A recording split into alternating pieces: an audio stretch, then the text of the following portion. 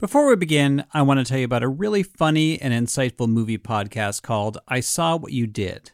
Every week, Millie DeCherico and Danielle Henderson share a double feature with a different wild theme and explore how our life stories impact the movies that we love. Millie and Danielle discuss cult classics through a feminist lens, have conversations about their film crushes throughout the ages, and provide hilarious hot takes on just about everything. New episodes come out every Tuesday. You can follow I Saw What You Did wherever you get your podcasts. The Moth is a great podcast to hear true stories told by people from all walks of life in front of live audiences. And The Moth is bringing you a very special episode about a galaxy far, far away. In honor of May the 4th, or Star Wars Day, they're going to feature hilarious and heartwarming stories about the way that Star Wars has changed people's worlds. Listen now by searching The Moth on Spotify, Apple, iHeart, or wherever you get your podcasts. You're listening to Imaginary Worlds, a show about how we create them and why we suspend our disbelief. I'm Eric Molinsky. Jen Uselis is a singer in Chicago, and about 8 years ago, a friend of hers told her about a show that was looking for performers. The show was a Klingon Christmas Carol. Now, Jen had not watched a lot of Star Trek before. But I have this, hardcore love of really goofy, niche theater. And I was like, really? What do I have to do to get cast in that? And he goes, well, are you allergic to latex? And I was like, no. And so he goes, well, come out and audition. And then she learned something else about the show. All of her lines would be in the Klingon language. And yes, Klingon is a fully functioning language that actors who play Klingons in Star Trek usually have to learn. In this case, in the Klingon Christmas Carol, there would be super titles above the stage in English, so the audience would know what's going on. Now, that might be intimidating for some performers, but Jen has an opera background, so singing in a foreign language is not unusual for her. I picked up on the language very quickly and the pronunciation, and my fight skills were, my fight choreography skills weren't so great, but... Wait, did you say that there's fighting involved in the show? Oh, absolutely. The Fezziwig party, it turns into a giant bar brawl. Klingons aren't having a good time if there's not a little blood involved.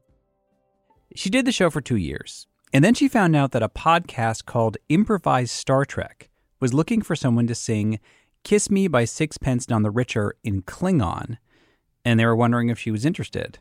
And I was like, oh, heck yes.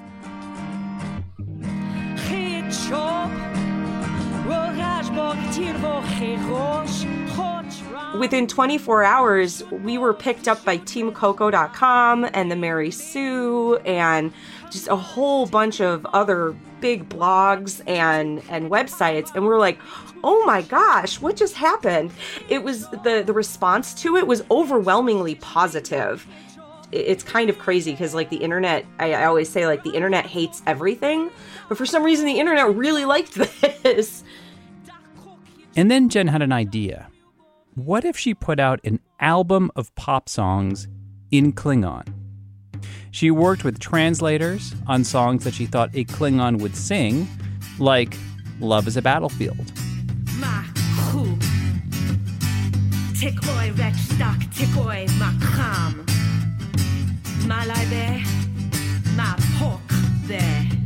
And that album did so well. She started doing concerts in full costume and makeup. In fact, she created a whole new persona for herself, the Klingon pop warrior. Is it hard to sing in Klingon? Yes. Simple answer. Yes, it's not easy. There are some really awkward sounds. It's pretty grating on the vocal cords. There's very harsh guttural sounds in the language. And you get a lot of that kind of stuff. And then trying to make it melodic and pretty. I usually don't do more than a 60-minute performance, just because more than that, and it just starts to feel really wrong. To this day, she cannot believe there was an audience out there waiting for a Klingon rock star. But if you look at the history of constructed languages, or conlangs for short, this was a long time coming.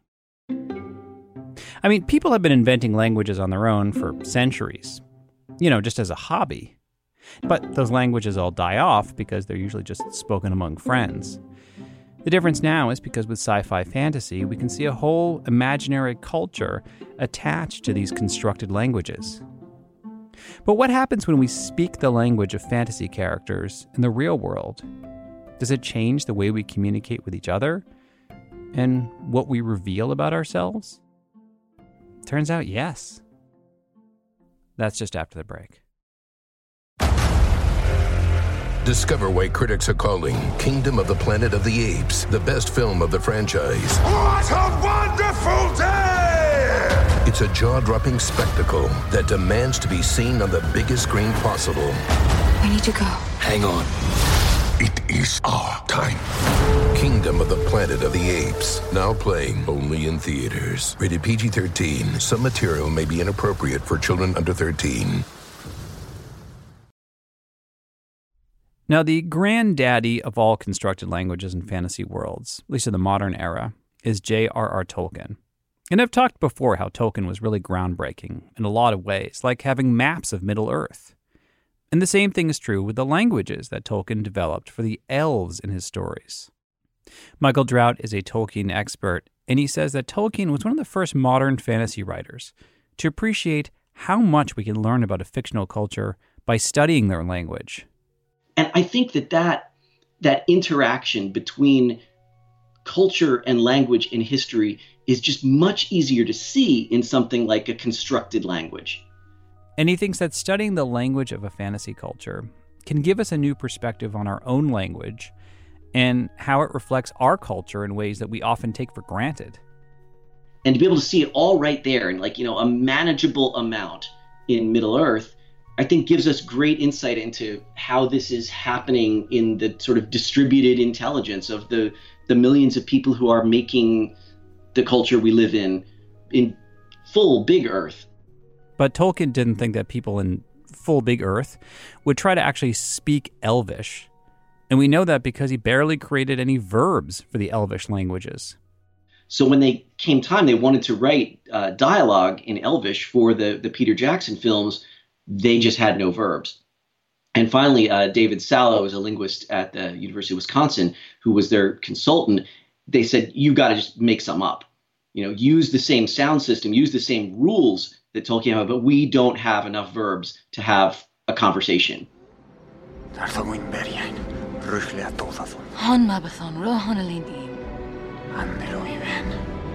did they say? But really, the films gave it such an impetus, and you had people wanting to expand the language and people wanting to write poetry in Elvish and write stories and dialogue, doing what had happened in Klingon. But for people who consider themselves Tolkien purists, any change to the language that Tolkien created was basically heresy. And so what you get then is a lot of a split, because people saying that's not real Elvish, and others saying you're a stick in the mud and not allowing us to do what the language should do. And no, that's not really what Tolkien said. He never came up with this word. And there's always something that you can point to that's like awkward. There's no Elvish word for milk. So let's call it first water, because we have a word for water and we have a word for first. And the more canonical people that's so ridiculous. Tolkien would never compound like that. And so not only did you have groups of Elvish linguists, you had two competing groups of Elvish linguists who hated each other. But when the Klingon language was created, nobody thought that would take off either. Least of all the guy that actually invented the language, Mark Okrand. Mark was hired by Paramount in the mid-1980s to invent the Klingon language for the movie Star Trek III. But he did not invent the language completely from scratch. We did hear Klingons speaking their own language in the first Star Trek movie in 1979, but turns out they were speaking gibberish. So I listened to that and wrote down, phonetically what I was hearing, wrote down what the subtitles meant, and imposed a structure on it. Now, even though the audience wouldn't really know this, just by reading the subtitles or hearing the sounds of Klingon, Mark wanted the Klingon language to feel alien in its syntax. So he decided to apply the least common rules for languages on Earth. For instance, in any language, there's sort of three basic parts of speech in a sentence, which is the subject, the verb, and the object. You have to put them in some order or other. English, it happens to be that order, the subject and then the verb and then the object. But the least common by far are the ones where the object comes first. So that's what I chose for Klingon. For Klingon, I chose object and then verb and then subject. Come on, pull!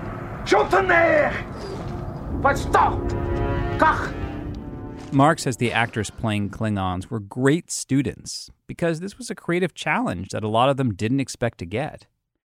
But then Mark himself actually faced a creative challenge when he was brought back to work on Star Trek VI. Now, that movie was about a détente between the Federation and the Klingon Empire that was supposed to reflect the end of the Cold War in real life. And in one scene, the Klingons reveal that they can quote Shakespeare in English. But the director had a last-minute addition. He wanted Christopher Plummer's Klingon character to quote Shakespeare in Klingon. In fact, he wanted him to say, "to be or not to be." And I thought, oh no. And the reason I thought, oh no, is because one of the decisions I made when I was making up the grammar of Klingon was that there's no verb to be. So Mark decided that the closest translation to that would be to live or not to live, which feels kind of Klingon-ish. So I go over to Christopher Plummer and he says, I understand you have a new phrase to teach me. I said, yes. He says, what is it? Well, to say to live or not to live, there's a number of different ways I could have done that, but I kind of did it a very, very simple way.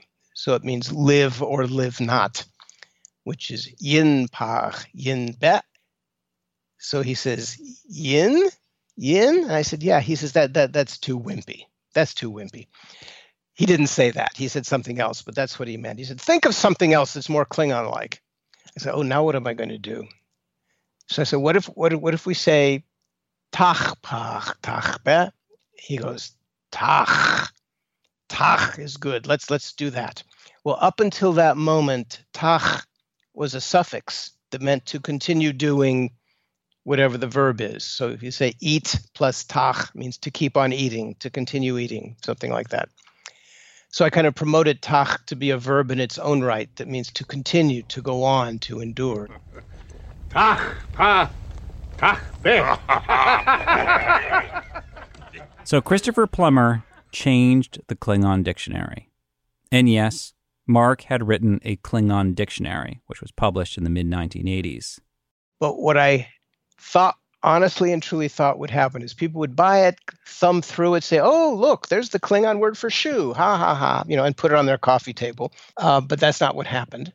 What happened is people bought it and read it very thoroughly and studied it, and a language-speaking community started to get going.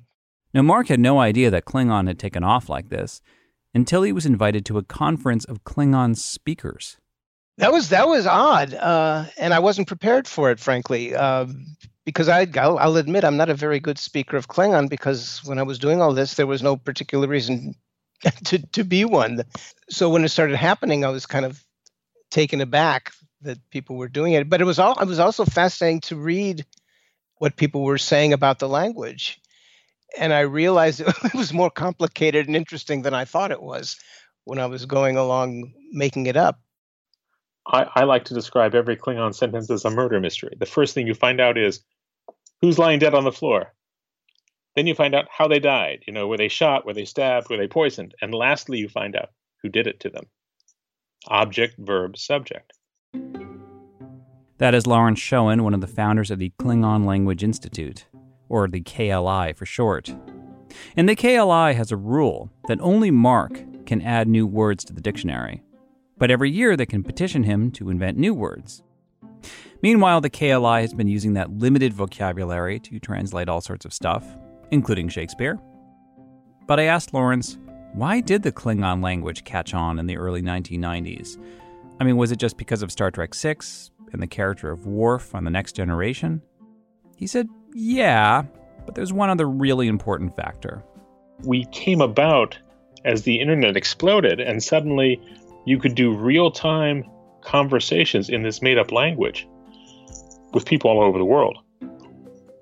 So in the very early days of the KLI, I would get these letters, and they all invariably began with the same with some variation on "I thought I was the only one," and maybe they were in their town, in their city, but suddenly that didn't matter. Now, as I mentioned earlier, constructed languages are nothing new. People have been making them up for years. In fact, David Peterson is a member of the Language Creation Society, which creates conlangs for their own sake. There's also an element of writing to it, because when you're creating a lexicon, you're essentially creating the entire history of a people through their words. And you don't have to learn a language or use it to appreciate it. It's just the type of thing that you should be able to, look at a description or look at a grammar or even just look at a lexicon and see the treasures that language creators have buried therein, Now, David has been hired to create languages for sci-fi fantasy worlds. In fact, he actually won a competition to create Dothraki, the language of the warrior clans in Game of Thrones. It was incredibly grueling because I just spent every hour working on my proposal. I made it through the first round, which was judged by other language creators. Then I beefed up my proposal again. I had over 300 pages of material by this point in time. We sent the final 4 proposals off to the producers, and they chose mine.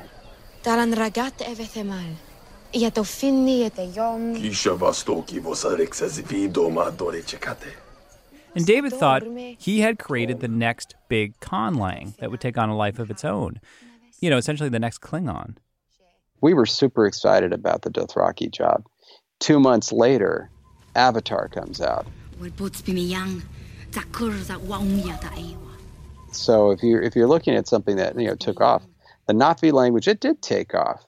It's still very successful. So then it's by the time Game of Thrones comes along, it's like, well, it's another created language. It never had a chance. He has a few theories why Dothraki did not take off the same way that Na'vi did. But his main theory is that Avatar appealed to a younger audience that has the time and energy to learn a constructed language from a fantasy world. After that, he was hired to create a few more conlangs, but they didn't take off either. And then he got a job inventing a language for the CW show The 100, which is about the young descendants of people who survived a nuclear war. And this language, which he created called Trigitislang, is supposed to be an evolution of English in the far future. Now get it down, Gustus. Feel like you don't tell Iopote. I gotta hook up stay feet. Now, this show, The 100, does not have a big audience, but the audience is young, very loyal, and they love these characters called the Grounders that speak Trigitislang. So the fans really took to the language. In fact, they asked David questions about it all the time. It's really wonderful. It kind of took me by surprise. This is the reaction I thought I was going to be getting to Dothraki, and that just never happened at all. David has now become an advocate for constructed languages being part of any fantasy culture because he's seen how a conlang can really help bond a community of fans together, and it can be really effective in world building. And I think that especially if you're talking about worlds that aren't our own, language is a detail that matters. It's not expensive to get somebody. Like, there are people that already are just spending almost every single free hour of their day working on a created language that would be over the moon to have created, for example, a language for the Martians in Supergirl. And so since it's not going to be super expensive, why not? I mean, God, it just kills me to hear when, shows and movies are skating by on gibberish. It's just, there's no point to it right now. But David does think that there is a correlation between how often characters are featured on a show and how popular the language is. I mean, he thinks that one reason why Dothraki didn't catch on is that the Dothrakis weren't in the show very much after season 1.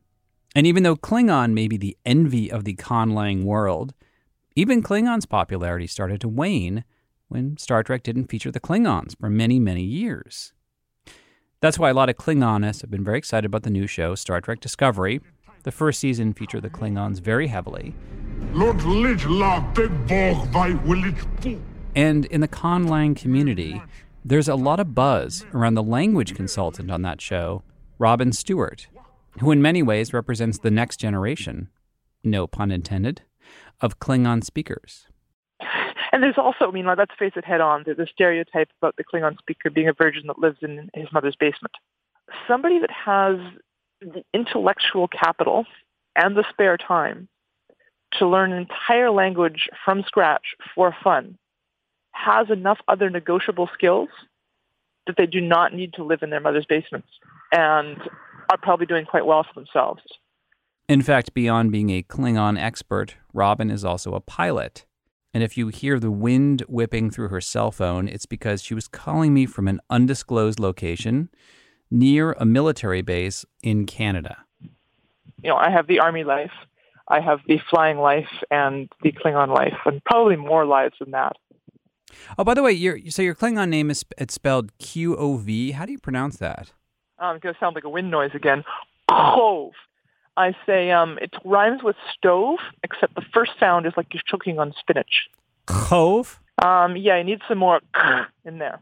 Imagine, have you ever choked on spinach, like you're eating it and then you realize some of it's gone down your throat and it's too much and you have to go to get it back out again? Probably. I don't know if it's spinach, but certainly I've had that experience. So like, yeah. I actually think that speaking Klingon, and having the ability to say that at will may have saved my life. I was actually choking once and did that, and food came right out. I said to Robin, the one thing that's always baffled me about the success of Klingon is that it's such a harsh language to speak and to listen to. It makes sense for the Klingons. They're this fierce alien warrior culture. They're often the antagonists in the story, or maybe anti-heroes. But she says that's the point. The Klingons are rowdy and boisterous and very blunt, which she finds freeing. It's actually easier to discuss really hot-button topics because the same conversation hasn't been said over and over again. The same trite words aren't coming out. I have a good friend whose father was murdered, and he, told his Klingon friends, that, in Klingon. There's no euphemisms in Klingon. You just say the things. Another Klingonist came out to me as trans. I haven't had that conversation very often in English, but for her, it was kind of freeing to have it in Klingon because the trite words aren't there. It's so strange to have learned these new words and have them go right to your soul. In fact, she says that Klingon has really become part of who she is in the real world. And we were talking once about body modification. There was somebody that came to one of the Kapa'ame, the Klingon conferences, and they had not just tattoos, but had done some, actual interesting body modifications. There's kind of a, whoa, you made this huge step thing.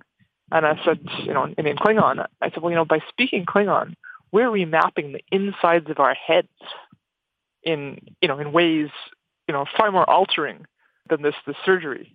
That's funny because it totally ties into Arrival. The short story it was based on in the movie, the idea that the way you speak a language begins to change the way you think. Yeah, that concept that the way someone speaks entirely changes the way that they can look at the world. Sadly, they have found very little evidence for it. It's so appealing. Jen Ucelis, the Klingon pop warrior, agrees with Robin. Taking on the attitude of a Klingon can be really liberating. Because everything about Klingons is hard.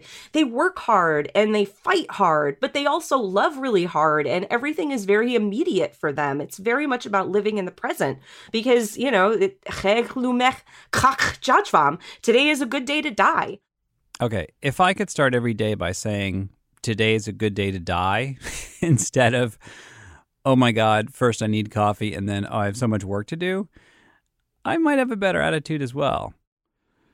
But to keep evolving, Klingon does need to keep branching out, so it's not so dependent on Star Trek.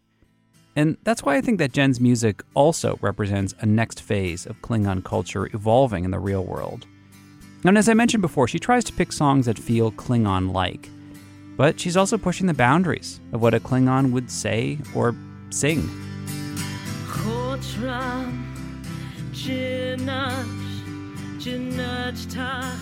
even when I'm doing silly love ballads like My Heart Will Go On, like there's something really powerful about a Klingon singing that song. Is there, when you sing that, is there a more literal translation to My Heart Will Go On? Is like my heart will not explode, or I will not stab myself, or something? It actually, it's you hear tach a lot in that song, and tach means to continue.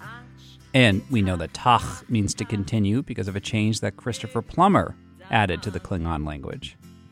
Although, there is another reason why My Heart Will Go On takes on a different meaning in Klingon. Klingons actually have like fully redundant organ systems, so it kind of makes sense on a literal level that if something happened, the heart would go on.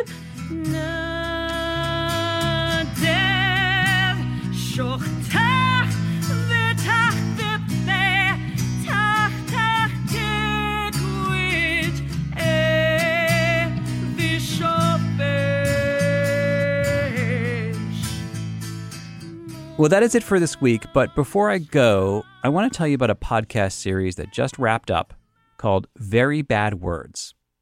The host is Matt Fidler, and he is an old colleague of mine from WNYC, and he brings a public radio approach to the history of curse words. In fact, he recently did an episode about swearing in constructed languages. And I asked Matt, which conlangs have the worst curse words? Well, Dothraki is pretty filthy.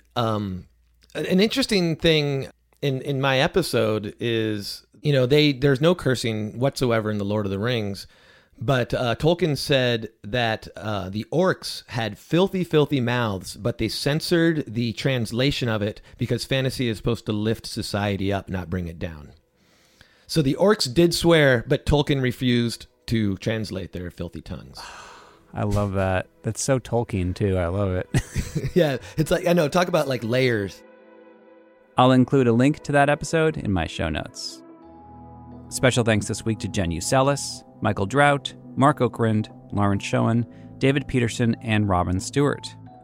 Imaginary Worlds is part of the Panoply Network. My assistant producer is Stephanie Billman. You can like the show on Facebook. I tweet at @eMolinsky. And if you or someone you know might be interested in advertising on Imaginary Worlds, let me know.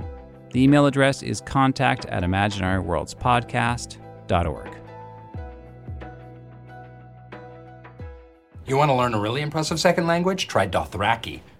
I throat rip. Fourth, Agendak. You throat rip. Fourth, Agendi. He, she, it throat rips. Fourth, Agenda. More of a barbaric growl. Fourth, Agenda. Louder, you're shouting it from the back of a horse. Fourth, Agenda!